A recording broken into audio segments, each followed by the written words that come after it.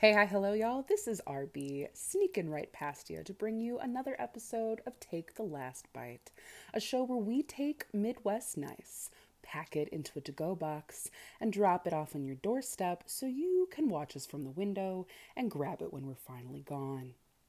Our team is in full-on energy recuperation mode after an incredible week in Columbus, Ohio, after pulling off the 30th annual Midwest Bisexual, Lesbian, Gay, Transgender, Asexual College Conference, Mumble Talk for the necessary short.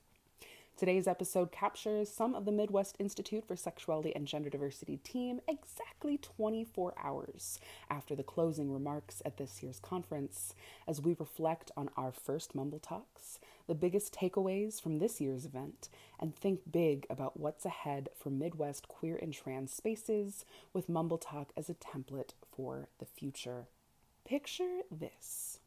You enter into a giant ballroom. There's tables laid out across the space. You're looking for registration, and between you and check-in is a sea of people with hair spanning every hue on the color wheel, incredible outfits and bold shoes. People are hugging and oogling over each other's backpack pins. There are so many attractive people with rad energy and eager eyes. It feels familiar and warm, even though you've only met the people you traveled with and you've never been here before.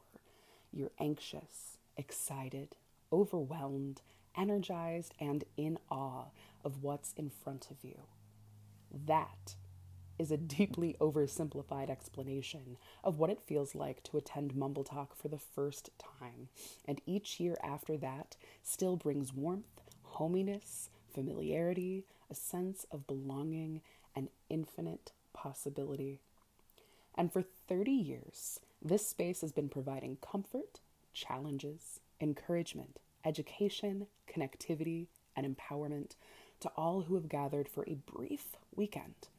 A short moment that packs a huge punch and lingers on your heart and mind for infinity.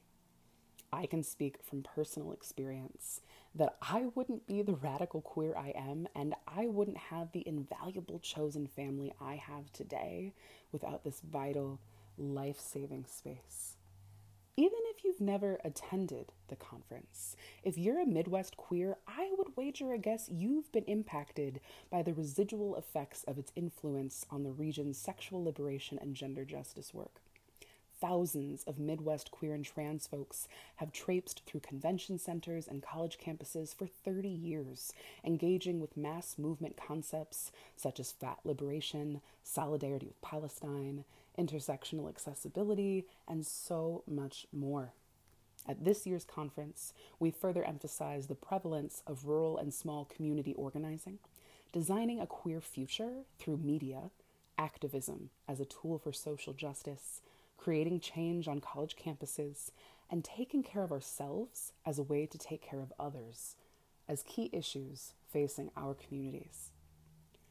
30 years ago, when most of us at the Institute were discovering we had fingers and sucking on a bottle, there were young college students who knew that what was currently available for Midwest queer and trans folks was not enough, and they built something from the raw materials of hope, aspiration, and ideation to plant the seeds for what has become the largest gathering of queer and trans youth in this country. On today's episode, we honor that transformative moment when the original conference organizers came together to form this conference. We reminisce on the successes and learning curves of this year's gathering, and we think about what will manifest in the next 30 years. Join us as we project our own hopes and dreams onto the future for this episode of Take the Last Bite. Why can't we be in space with hundreds of other queer and trans folks and having these necessary conversations? When it comes to dynamics around privilege and oppression and around identity, well-intentioned isn't actually good enough. And how far is too far to drive for a drag show? I don't know, we're in Duluth right now. I would straight up go to Nebraska, probably. If you are not vibing or something's not right, or also like there's an irreparable rupture, you have absolutely every right to walk away. Definitely going to talk about Midwest Nice, and if that's as real as it wants to think it is. Midwest Nice is white aggression. That's what it is.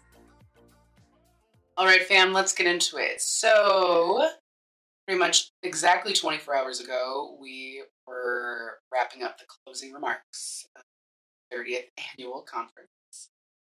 So we are going to chit-chat about Mumble Talk's past, present, and future as we are still buzzing from the conference high of this year's conference.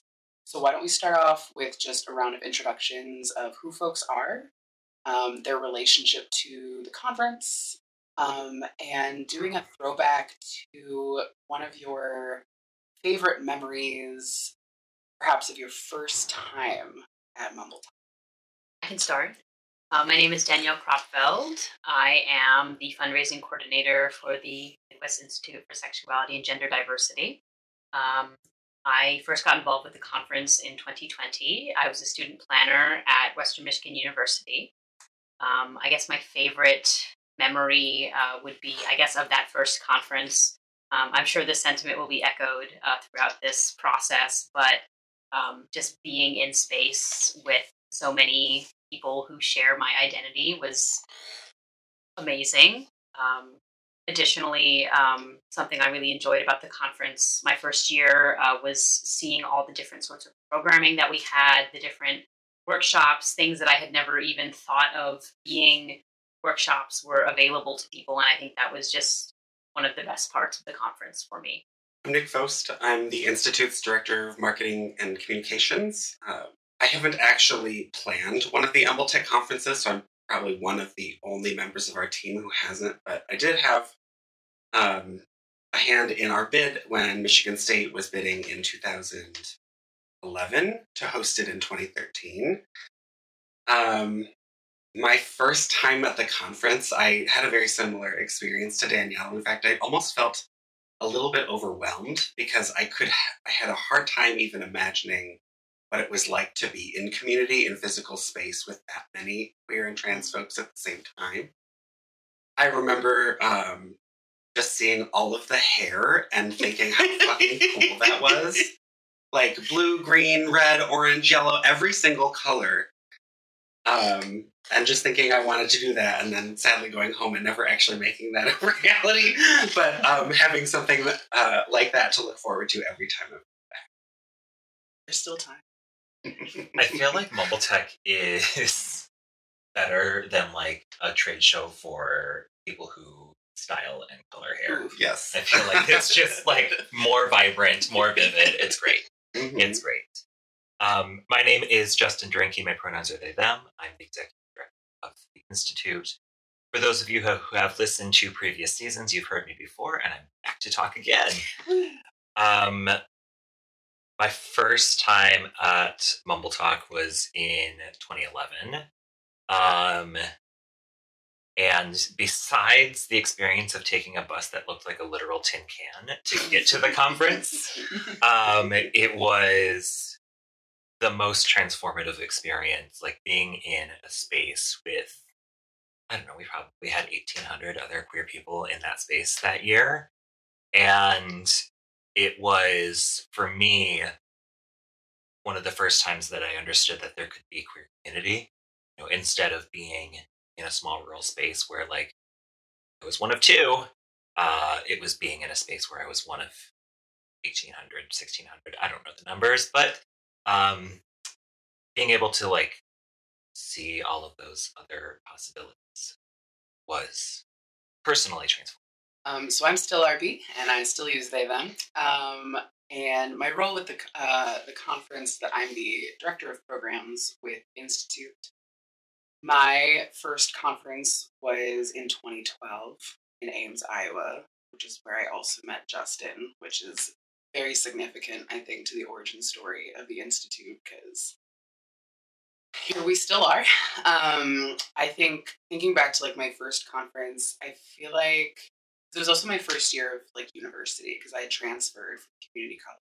And when I moved to Kansas City, where I was a student, and traveled to the Iowa conference in 2012, like, it just seemed like the floodgates had opened already of having moved to Kansas City and then becoming part of the LGBTQ student group and getting super involved. So suddenly my second semester of university, where I'm finally out away from home, which was a very restrictive and like hateful place. And so it just seemed like I got put on the express lane for like queer emergence and queer communities. So then going to the conference was just like hyperspeed. And, you know, that was also the year that students from my university bid to host the conference, because it was the only reason we would get funding to go to the conference.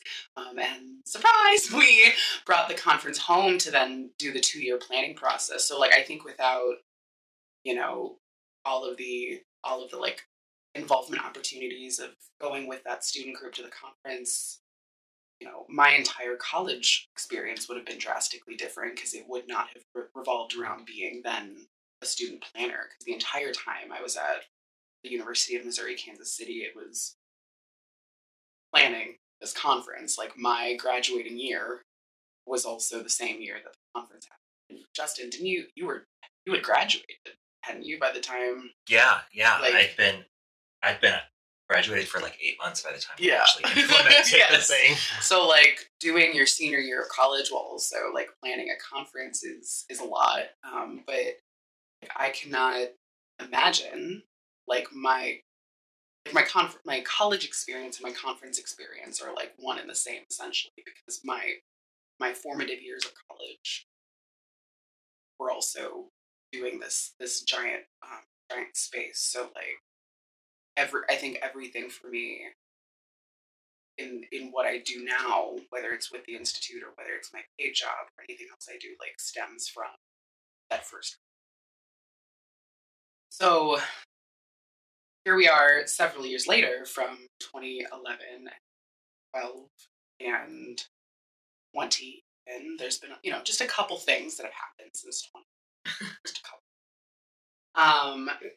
So, you know, like I said, we are fresh off of the 30th annual conference. We are currently hanging out in a hotel room in Columbus, Ohio, tired, but also inspired, I think, by what we saw this weekend in collaborating with some phenomenal student planners for this conference who gave us a lot of their perspective in episode 1 of the season.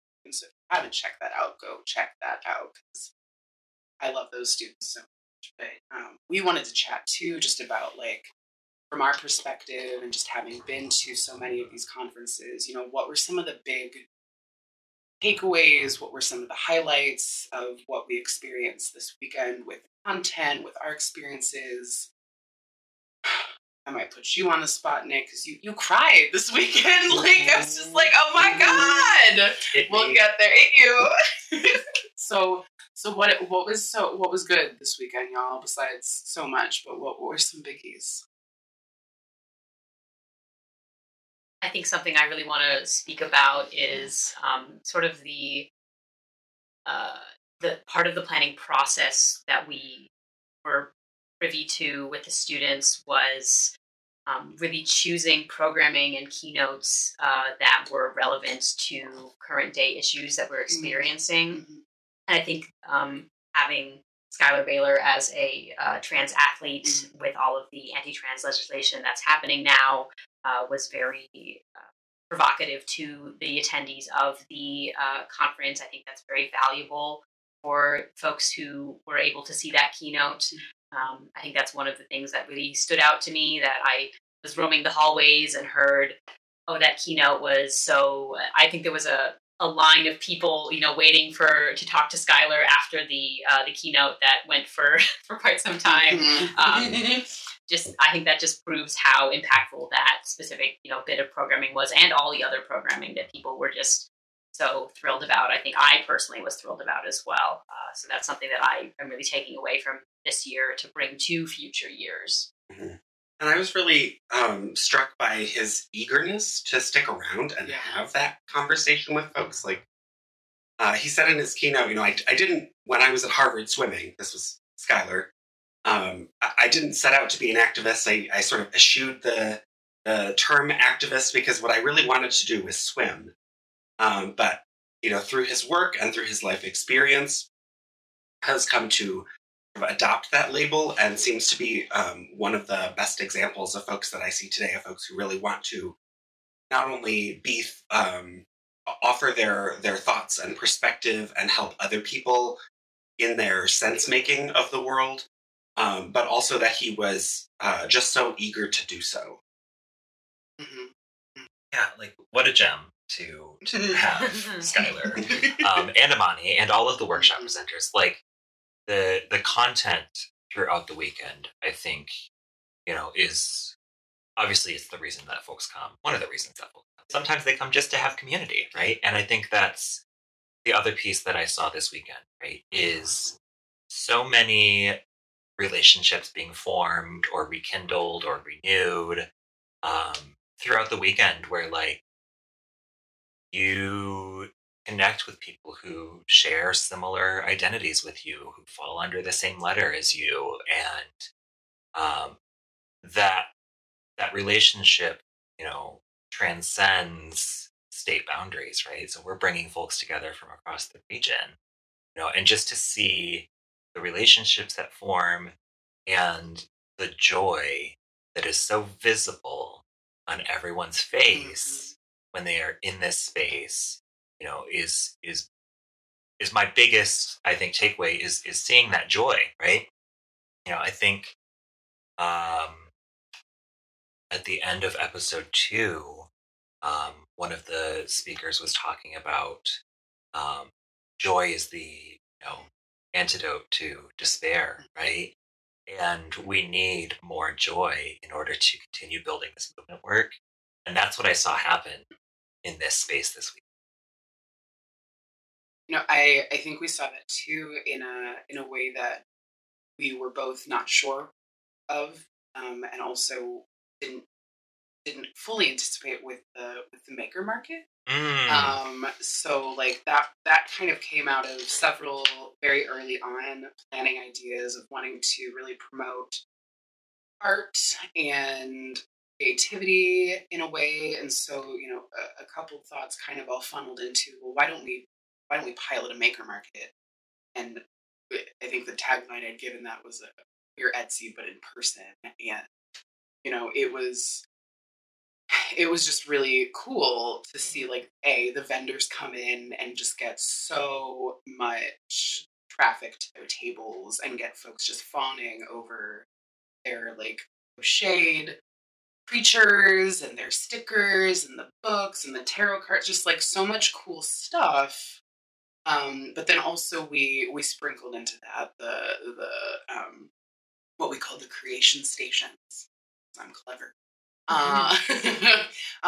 But just like it was so simple, like conceptually, but it was such high impact to see folks like gathering around a table to put together like little beaded friendship bracelets, and like we had the community like mural banner thing that folks just like had no restrictions on what they could add, and they took advantage of that. And there's some, NC-17 phrases on some of that banner, but it was cool to have kind of these like community contributed kind of art craft pieces. Folks were really hype about being able to decorate their own swag bags. So I think just like it was very like innocent, wholesome like programming, like passive programming that folks could kind of choose their own adventure and do in a time where obviously we're still rebounding from the thick of the pandemic that we're still in, but what I've tracked is like folks' social batteries are just so not at the capacity that they used to be. And so offering something that folks could kind of interact with while still being in community, but not have to interact with people in a way that might drain their energy, I think was an element that I appreciate that we were able to incorporate. And I think that to me highlights the importance of art in movement work, right? it can't all just be sterile academic papers, right? Like we have What? to be centering art and creators and musicians in our movement work, because that is, a huge part of our community and like the experiences that we have together. Absolutely. And the art not only, oh gosh, I'm going to lose my train of thought here already as soon as I start talking. The art is not only a form of expression for the individual artist, but it is a way to help translate experience and emotion and relationship and understandings of our world around us that can impact other people, that can cause people to be inspired, that can inspire people to act on their campuses and their communities interpersonally with one another. One other piece of art that I was really thrilled that we did this year was we launched a commission. So we set out at the beginning, I think this might have even been an idea that we co-created with the students, but that had sort of been on our mind for a while as well. And that was to make sure that we were sort of putting our money where our mouth is in how much we value art. So this year we put out a call, a request for qualifications for queer Midwest artists who were going to design some key art for the conference. And ultimately, we used that process to select the cover art for our program, but also had custom posters made, sort of like if you were to go to a show, whether it's in a dive bar or your just like favorite local venue that serves lovely non-alcoholic beverages. It was really cool to see people get excited about them at the table. We gave them away for free because we felt like that was an important part of that public art piece in general, but also for appreciating their work and what it meant. Everyone kept asking me, can I have that? Are you sure I can have that for free? I'm really glad. Yeah, we have to do that next year. Absolutely. I think, too, launching the tracks this year, I know that was something that I know you wanted, we're wanting to chat about, too, but, we, over the years, there's definitely certain, common tropes and themes in the workshop submissions we get, and the kind of, just by nature of being a conference where college students and those who support them come, we see certain through lines with the content, but this year taking a step further and kind of identifying what some of those streamlined content packages are, if you will, I think was a really wise move to kind of showcase what we prioritize, what are some of the thematic elements such as rural and small community organizing, design and media work, doing the work on college campuses obviously is such a huge life force of this conference. And then also having through some of our existing relationships with other educators and advocates to kind of pull together additional tracks. And I think it was really important this year to have two folks who specifically do extensive work for trans women and femmes of color to bring a track that explicitly centers and prioritizes those narratives, and then also being led by two trans women of color, Marique and Jade. The phrase that Marique kept using that I think I really appreciate and also offers, a challenge and some room for growth here is that the sessions that were part of that track called The Dolls Are Thriving was a small and mighty group, she kept saying, right? And I'm like, that feels, very emblematic of, the history of this conference being one where we have open questions about who has access to the space, who feels like there's space for them in this space, and how we continue to really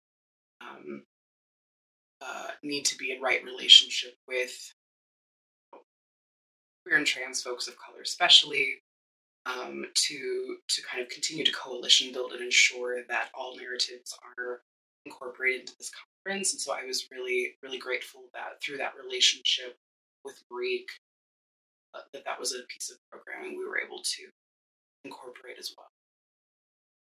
Something I really liked about the tracks, I think for attendees, it makes it a lot easier to sort of curate your experience, to say either I want to go to all of these workshops that are about rural experience, or I want to go to one workshop that's each of the tracks so that you get a large amount of content or something. It just makes it a lot easier for folks to decide of the 60 some workshops we have, what do I want to go to? What do I want to prioritize? I think that's really important for us to recognize that sometimes the conference can be a little overwhelming in terms of content. What do I want to go to? What do I want to learn? I think that's very valuable for us to experience and remember moving forward. And when you talk about we had 60 workshops at this conference, right? What that also highlights for me is just how brilliant young people are. Absolutely. Right? Like this conference generally centers college-aged young folks, right? Where we've got folks from 18 to 25 is the largest segment of our audience at this conference, right? And those same folks are the ones that are presenting a majority of the content at this conference, and all of it was brilliant. Brilliant. And so we have to be looking at our young people to guide the future of this movement, right? Like the folks that are going to pick up the reins in a few years already know, right? And they're already sharing. We just have to listen. And to tie a couple of those pieces together, one other layer of the conference this year was that we really put more intention, more investment into a virtual track component. That was a track that ran concurrently with Saturday of the conference, and I think also the sessions themselves that were in person, but it expands the pool of folks that we can reach to include folks whose institutions perhaps couldn't send them to the conference and pay for their lodging and travel, which is, of course, one of the largest shares of the cost of attending. And we're secure in the knowledge, I think, that going forward, virtual components to this kind of programming are going to be expected, are going to need to continue to improve. So what we learned last year and sort of being thrown in, having to add a virtual layer during the pandemic, which was our actual first technical pandemic conference, it was really informative. I think it made the quality of the programming this year better. We knew how to organize it better. So I think we really delivered on it. We certainly learned some things that I'm excited to put to use next year too. Yeah, I think the piece there that became very clear this weekend is that this pandemic has really warranted needing to reconceptualize these types of spaces. And I think that we are positioned, it feels very daunting, but also really responsibility oriented. Is that a lot of the other, notable long-standing conferences didn't make it. And maybe they'll come back, or maybe there will be new iterations of them, right? But most of our counterparts, regionally based college conferences, even some of the large scale kind of broader based conferences, are suffering. And not to say that we can't escape, what does it mean that some of those conferences have hit their brick wall and may not rebound, may not? I think that's very frightening. And also I think it means some very, it's going to mean something to figure out what does it mean to hold space for our communities when we are all interpersonally institutionally shattered by kind of the ongoing impacts of the pandemic. So what does it mean to be in a position where we were one of the only conferences that held space last year, held space this year, and did not move entirely virtually, still committed to doing something. So I don't know where the end thought is there, but just what does that mean for, a whole national, international community of people who have lost certain spaces that offer a version of what we know mumbled. That's stressful.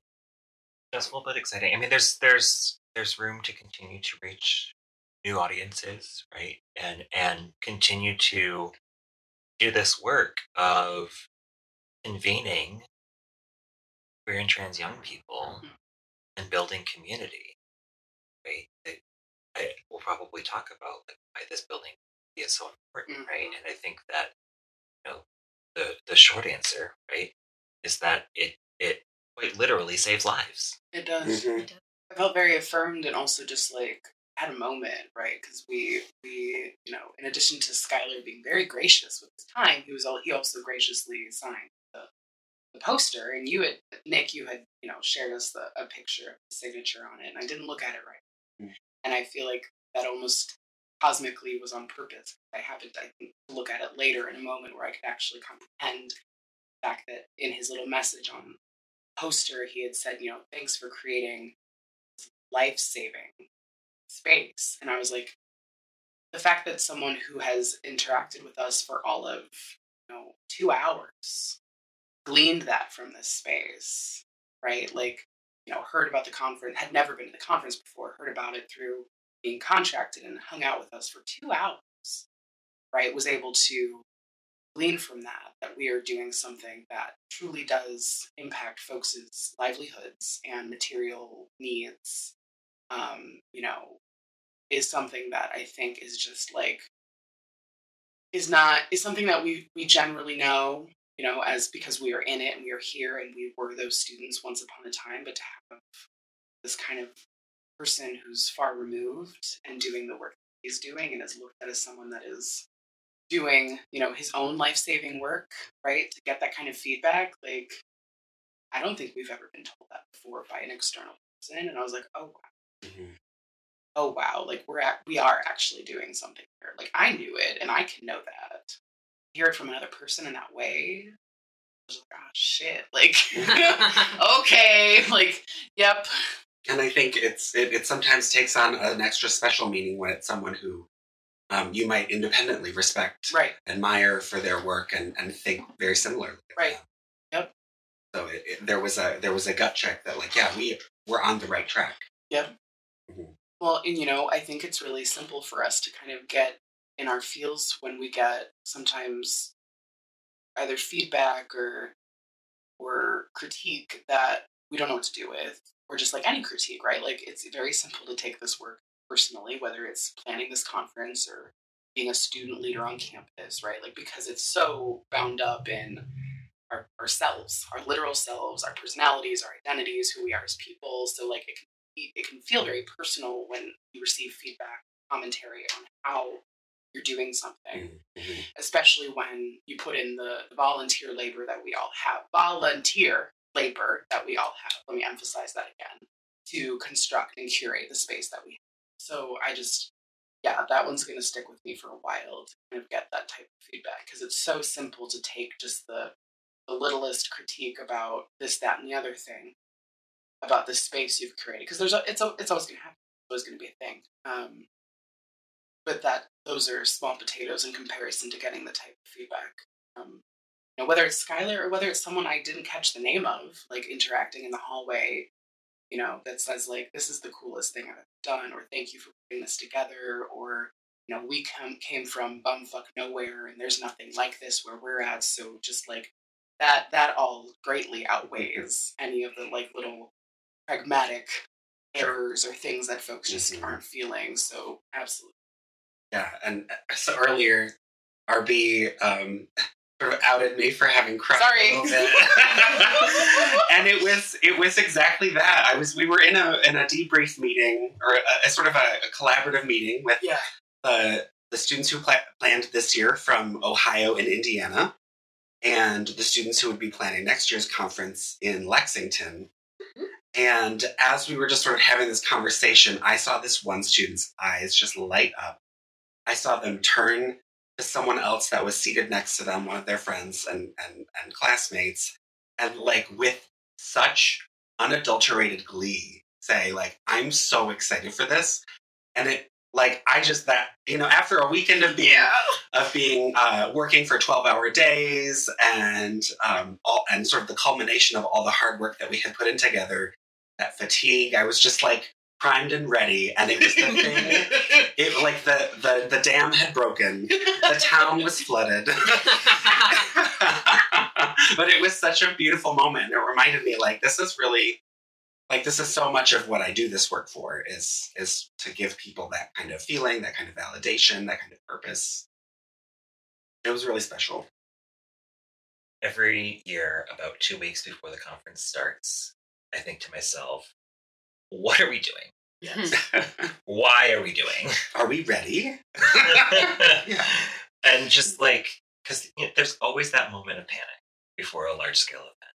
And then we have those interactions and we see that joy. And it answers that question, why are we doing? It's all worth it. All of, the stress that we may encounter, everything is worth it to see the experience that the students and attendees get out of this conference. It's truly amazing.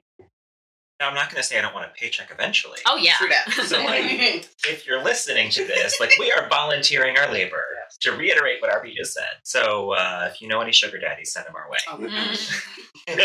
For a sugar daddy with a conference, for Coast Guardians may apply.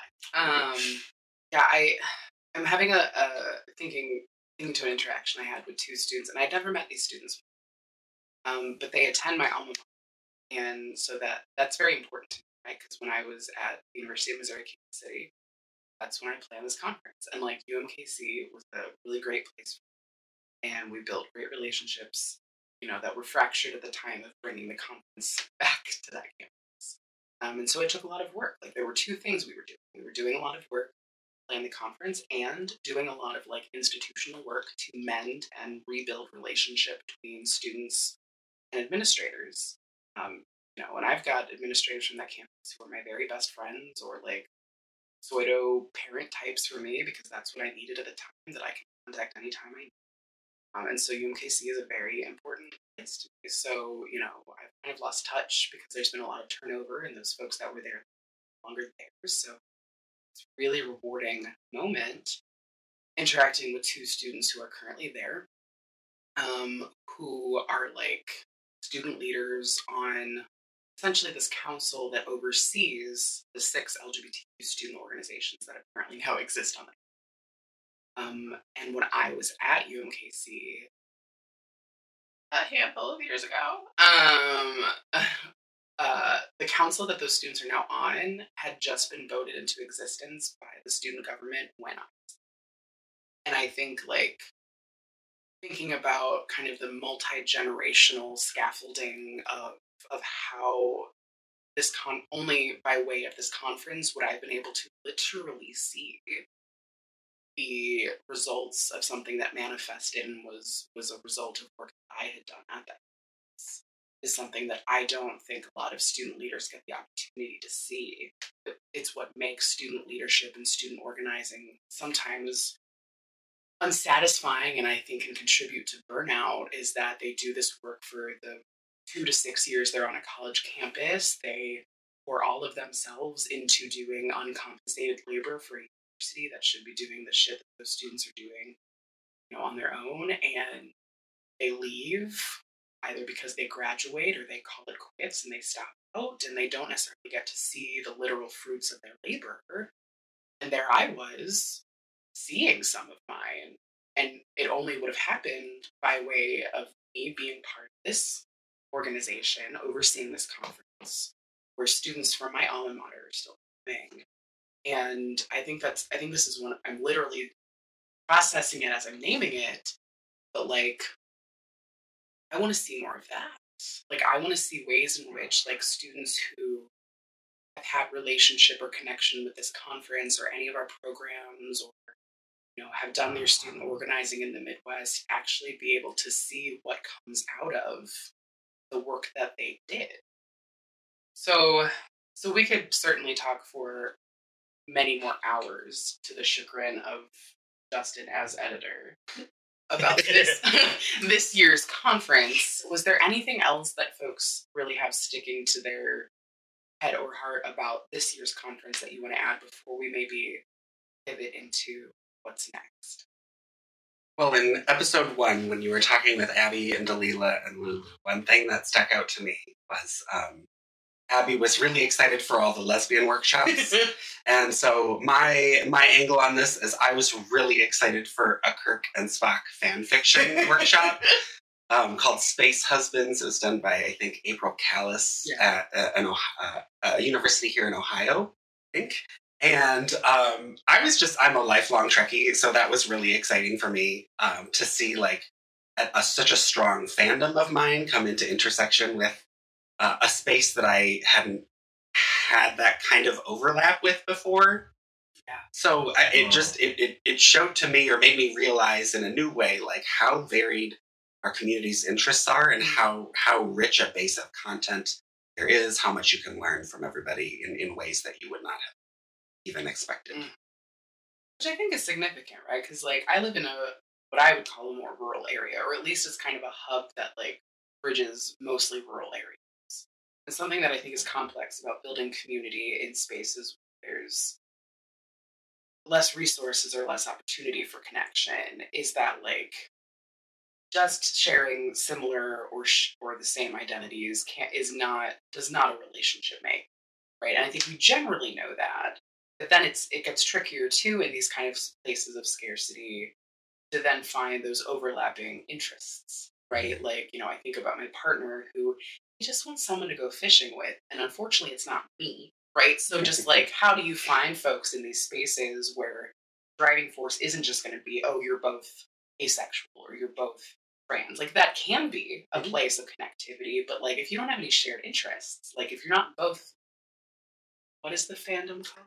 Trekkies. If you're not both Trekkies, right, like there's a missed opportunity to be able to connect on that level about something that you were emphatically interested in. So I think too, like seeing that kind of content where, it's not just about identity development or exploration, it's about this thing that April is really hype about, and i.e. so are you, right? Like you now have someone that you can contact and nerd out about with who has several like points of connection about something that y'all are just big old nerds on.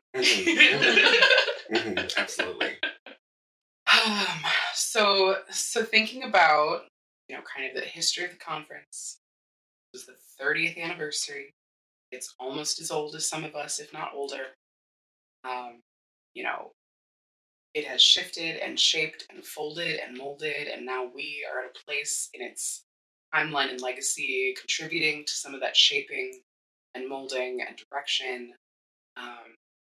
thinking about what's next and what role Mumble Talk plays in the what's next of Midwest organizing, Midwest communities, Midwest sexual liberation and gender justice, right? Like, what do you feel like Mumble Talk exemplifies, and then also maybe some of the additional work that we're doing with the Institute?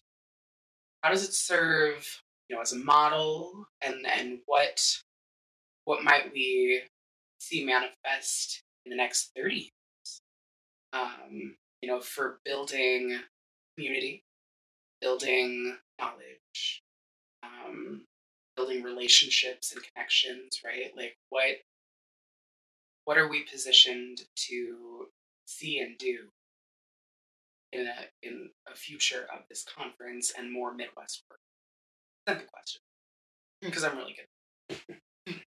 So I think that a key point here, right? We're talking about in what ways does Mumble Tech serve as a model, right, for organizing for the future, right? And what I want to highlight to maybe kick off this part of this conversation, right, is that this conference is founded by students for students, right? And this type of convening is done within the community for the community, right? We don't need institutional bureaucracy in order to bring this space together, right? We need folks who are activated around bringing their peers together to create life-saving space. We don't need some institutions saying that you can't organize unless you meet these specific steps and you have this liability waiver signed and you commit to this amount of paperwork, right? Like, that doesn't help anything. No. And so, like, the way that this space survives is because there are people who are passionate within the community about bringing the community together. And that, I think, is a hugely important model for the future. One thing I think about is how we assess or even understand expertise in society writ large, but certainly within the context of the conference. A narrative that I've heard crop up in what I think is a righteous fight for science and the value of science is maybe sometimes an overemphasis on the kind of expertise that people bring to the table when they have certain credentials, and an undervaluing of that kind of expertise when folks simply come from the community and have a lived experience. Here at the conference, these are college students who are coming in and bringing their knowledge, their experience, their activism, their circumstance, all of that context around their lives, and their interests and passions for doing the work. I think there's a lot to be said for community wisdom. And we have that in such rich abundance here. I think it makes the conference really unique, really valuable for folks. If I can know, as a student in Michigan, for example, I'm not a student in Michigan, used to be, what folks are doing in Minnesota. Maybe in a similarly situated community or on a similarly situated campus. How can I think about the work that they did there and how might it apply in my instance? There's certainly a place for papers and professional conferences. Those are valuable too. But I think this is a gap that we fill really well. Having that peer-to-peer knowledge base, I think, is very, very important. That people can see, I can do this work too. Someone on this campus has developed this thing with similar resources that I have. Look what I can do on my campus or in my community. And that's really activating people. And I do agree that's something that we bring to this space that is very important.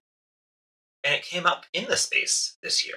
One of the keynote speakers, Imani, right, was answering a question about disability justice work and said, like, people are already doing this work. Pay attention to what they're already doing, and then you can build on it, right? And that's the resource sharing and the knowledge that this space provides, and what future organizing, I think, should center around, right? Is not reinventing the wheel every year, but like improving the process or just applying the process in different spaces.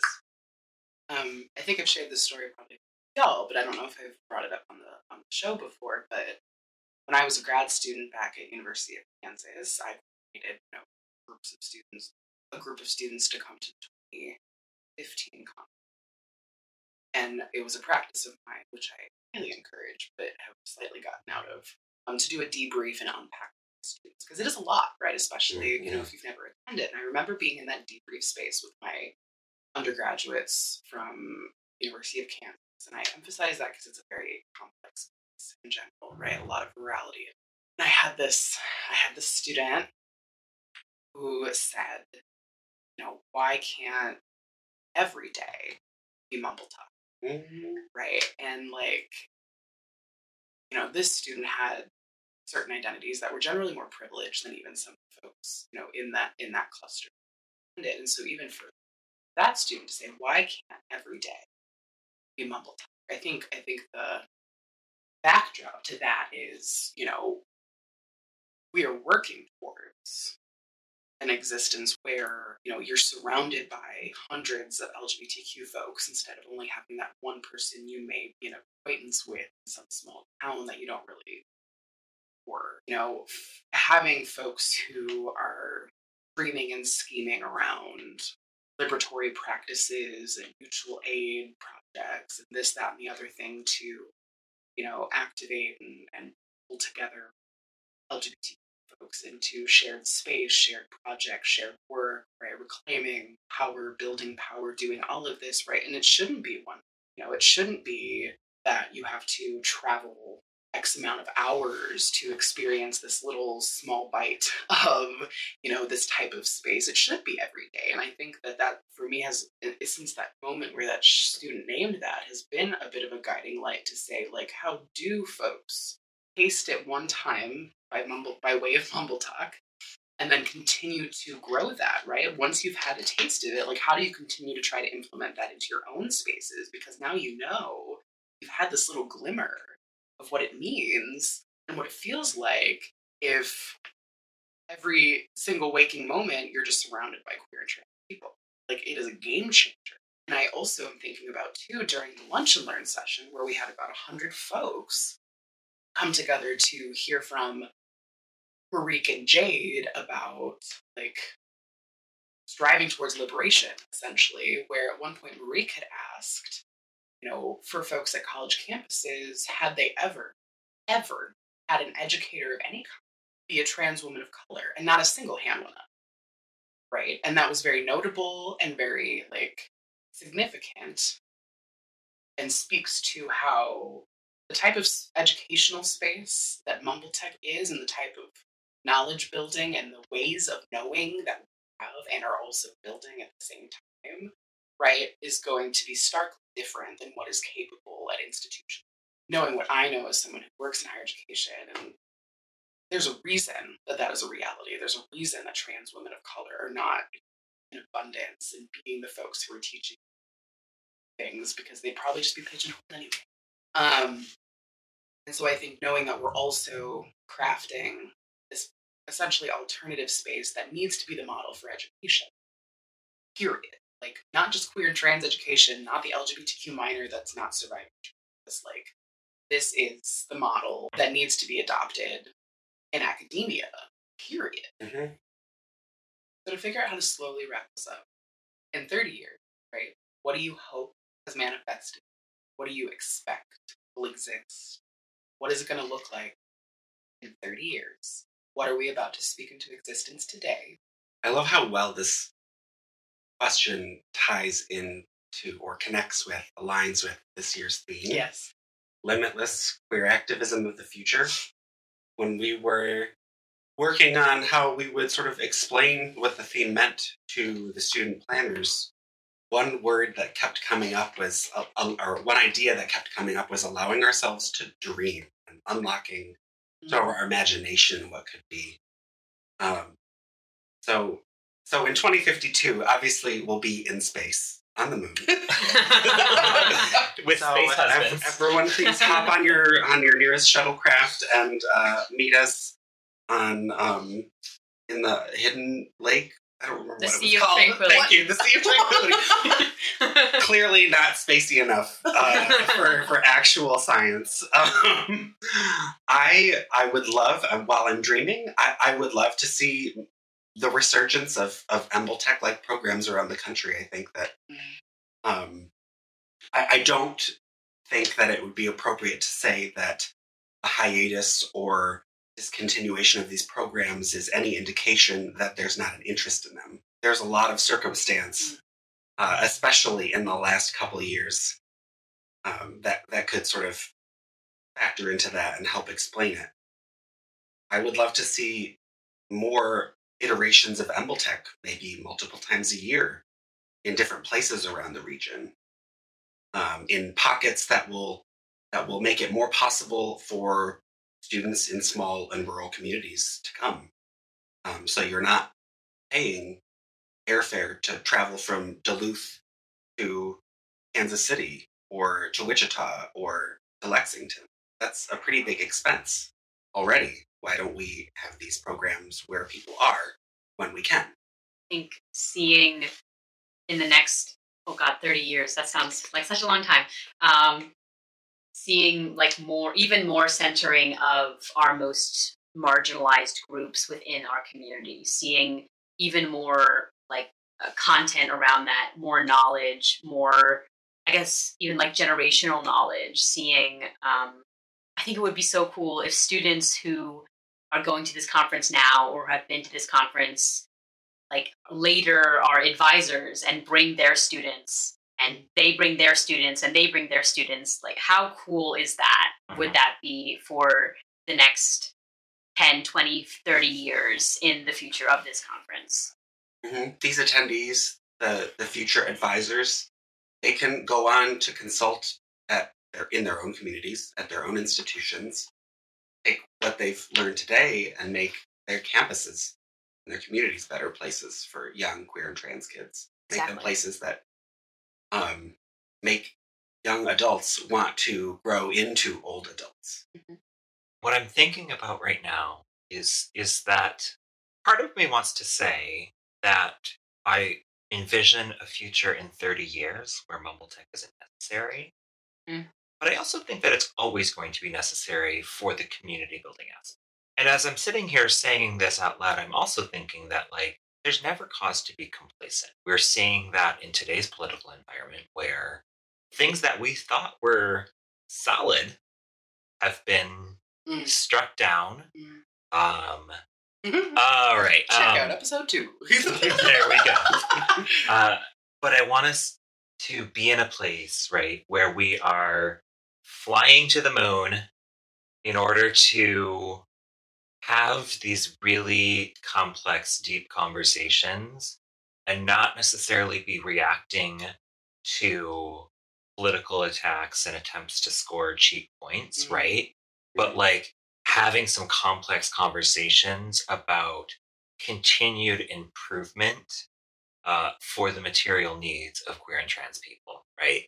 Like, I want us to be in a place where we are debating theories about how to, you know, get all queer and trans people housed, get everybody housed, right?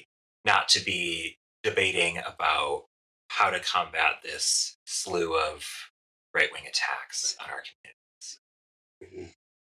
Or find out what the bail funds are so that when people are traveling to our conference, they have any issues getting here because of arcane, bigoted state laws based on where they're traveling through. Yeah, I don't want to have that database. No. We don't need to be focused on survival. We want to be focused on thriving and expanding and understanding so much more in more human terms. When I think about 30 years from now, I'm like forced to contend with, you know, my own mortality. But like when I think about 30 years from now, and that being probably a significant majority of our lifetimes, the literal 4 of us sitting here's lifetimes, right? Like, I want to feel immersed in the community that I feel now. I don't want to lose that by nature of aging, which we've discussed in the show before, right? This like really complex reality for queer and trans elders, right? I don't want it to be a matter of you have to be connected to campus or be a student leader to have access or immersion in community, in resources, in connectivity, in all of this, right? I want to be in whatever bodily state of being I am, sitting around a table making beaded bracelets, right? I want to be somewhere comfortably sitting around reading whatever books, in whatever format books exist at that point in time, chatting about big ideas and concepts related to whatever language exists for our communities at that time, right? I want to still feel like I have space and there's still invitation to contribute and play a part in the big ideas and ways of knowing and knowledge creation that we have already talked about manifest at this conference with the brilliance of young folks, and not exist in a culture or climate where our old folks are kind of lost in the ether, right? I think about Miss Major. I think about the names of elders we don't know. I think about the life prospects of trans folks, especially trans folks of color. And when I think about, 30 years from now and what it means for Midwest connectivity, community, relationships, knowledge, right? Wanting this more thrush and well-connected and less ageist, multi-generational scaffolding of folks who are continuing to just create and travel in whatever spacey aircrafts exist, and just having some ease to being together in all of it. I don't know what the landscape looks like, but as far as the vibes and the feels, like I don't want to be lost to the disparateness that can come from kind of the fractures. So to actually wrap up, right? So next year we are headed to Lexington, and we can talk about Lexington, Kentucky, and the complexity of whether or not that's the Midwest and why that is in a future episode. But very briefly, in just a little snippet, let's give folks a little teaser of what is to come, right? So let's go with knowing what we know from this conference. What is one thing you're hoping for or you are excited about for next year? I'm just excited to have more people. Each year since the pandemic, we've slowly built up our attendance, and I'm just excited to hopefully have a larger amount of attendees just to create more of that community, more of that space. As we're working with the team in Kentucky to lay the groundwork for this conference, right? We've done some of the logistical components and signed a rental contract for the space, right? But every time we work with the folks on the ground in Kentucky, I learned just a little bit more about the queer history that's already there. And I am so excited to personally learn even more of that history, but for our community to learn that history. Also horses. And bourbon. I know I've already really pitched this to the upcoming planning team, and I'm so eager to do some bridging between Midwest movement work and Southern movement work. And I know there's going to be some significant overlap. I think there's going to be some significance to kind of resource sharing and saying, what's pressing here based on the dynamic of the South versus the Midwest. What is some crossover in ways that kind of each geographical region, because borders are fake, can merge and support each other, because I think in the grand scheme, like the South and the Midwest experience a lot of dismissal and erasure. Of course, the Midwest is our point of reference. But I'm really eager to figure out what kind of conversations can take place in that space that really haven't had the same room with being in a technically southern state. So I'm really excited. I think you everything that you have said are things that I'm really looking forward to. So I won't repeat what you said, but one thing that also I think deserves a little bit of attention is we haven't been to Kentucky before. Not every time that something or someone is a first necessarily is the most important fact about it, but I am excited by the fact that we and this group of student planners and advisors decided it was a priority to go somewhere that we have not been before. Not only was their bid high quality, and not only did we select them for all of the reasons we would have selected any other host that we've selected, it meant that there are going to be students in Kentucky, there are going to be students in Tennessee, in Mississippi, in Alabama, maybe in Florida again. Certainly in Texas, we know already that there's going to be a delegation coming from there. That they haven't felt maybe paid attention to. They didn't even know that EMBLTech existed or that it was within reason for them to come. I felt really similarly when we went to Kansas. I think of Kansas, the Midwest, certainly because of EMBLTech, but also because it just sort of fits very tidy in my idea of how that geographic chunk sort of pulls out of America. Using that graphic designer brain. Yeah, exactly. It can certainly allow us to reach more students maybe on an ongoing basis beyond just that one time by introducing ourselves to them, saying, hi, we're actually where you live. This is for you. Yeah, there's going to be so much possibility as we go to Kentucky, and just riding off of the things that we were able to build this year, and more learning and lessons extracted from yet another planning year. So I'm very eager about it, right? I know we're exhausted, and I'm glad that we were able to capture this in current time, right? Instead of waiting a week, we waited a day, right, where everything is fresh, and I think this will really help us, process and give ourselves some grace and kudos to ourselves. Obviously, this is not the full team. This is just a fraction of who all have their hands on this and played a role, but I just wanted to name that I appreciate y'all immensely.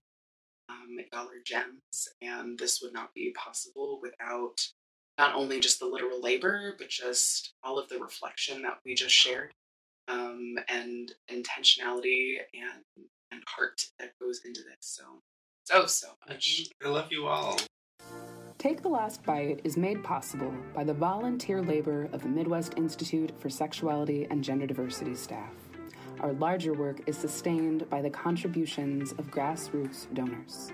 If you would like to support the life-saving work of empowering, connecting, and educating Midwest queer and trans communities, please consider setting up a monthly or one-time donation at sgdinstitute.org/giving, or hitting that green donate button on our website's homepage. Our inbox is open for all of your insight, feedback, questions, boycotts, memes, and other forms of written correspondence.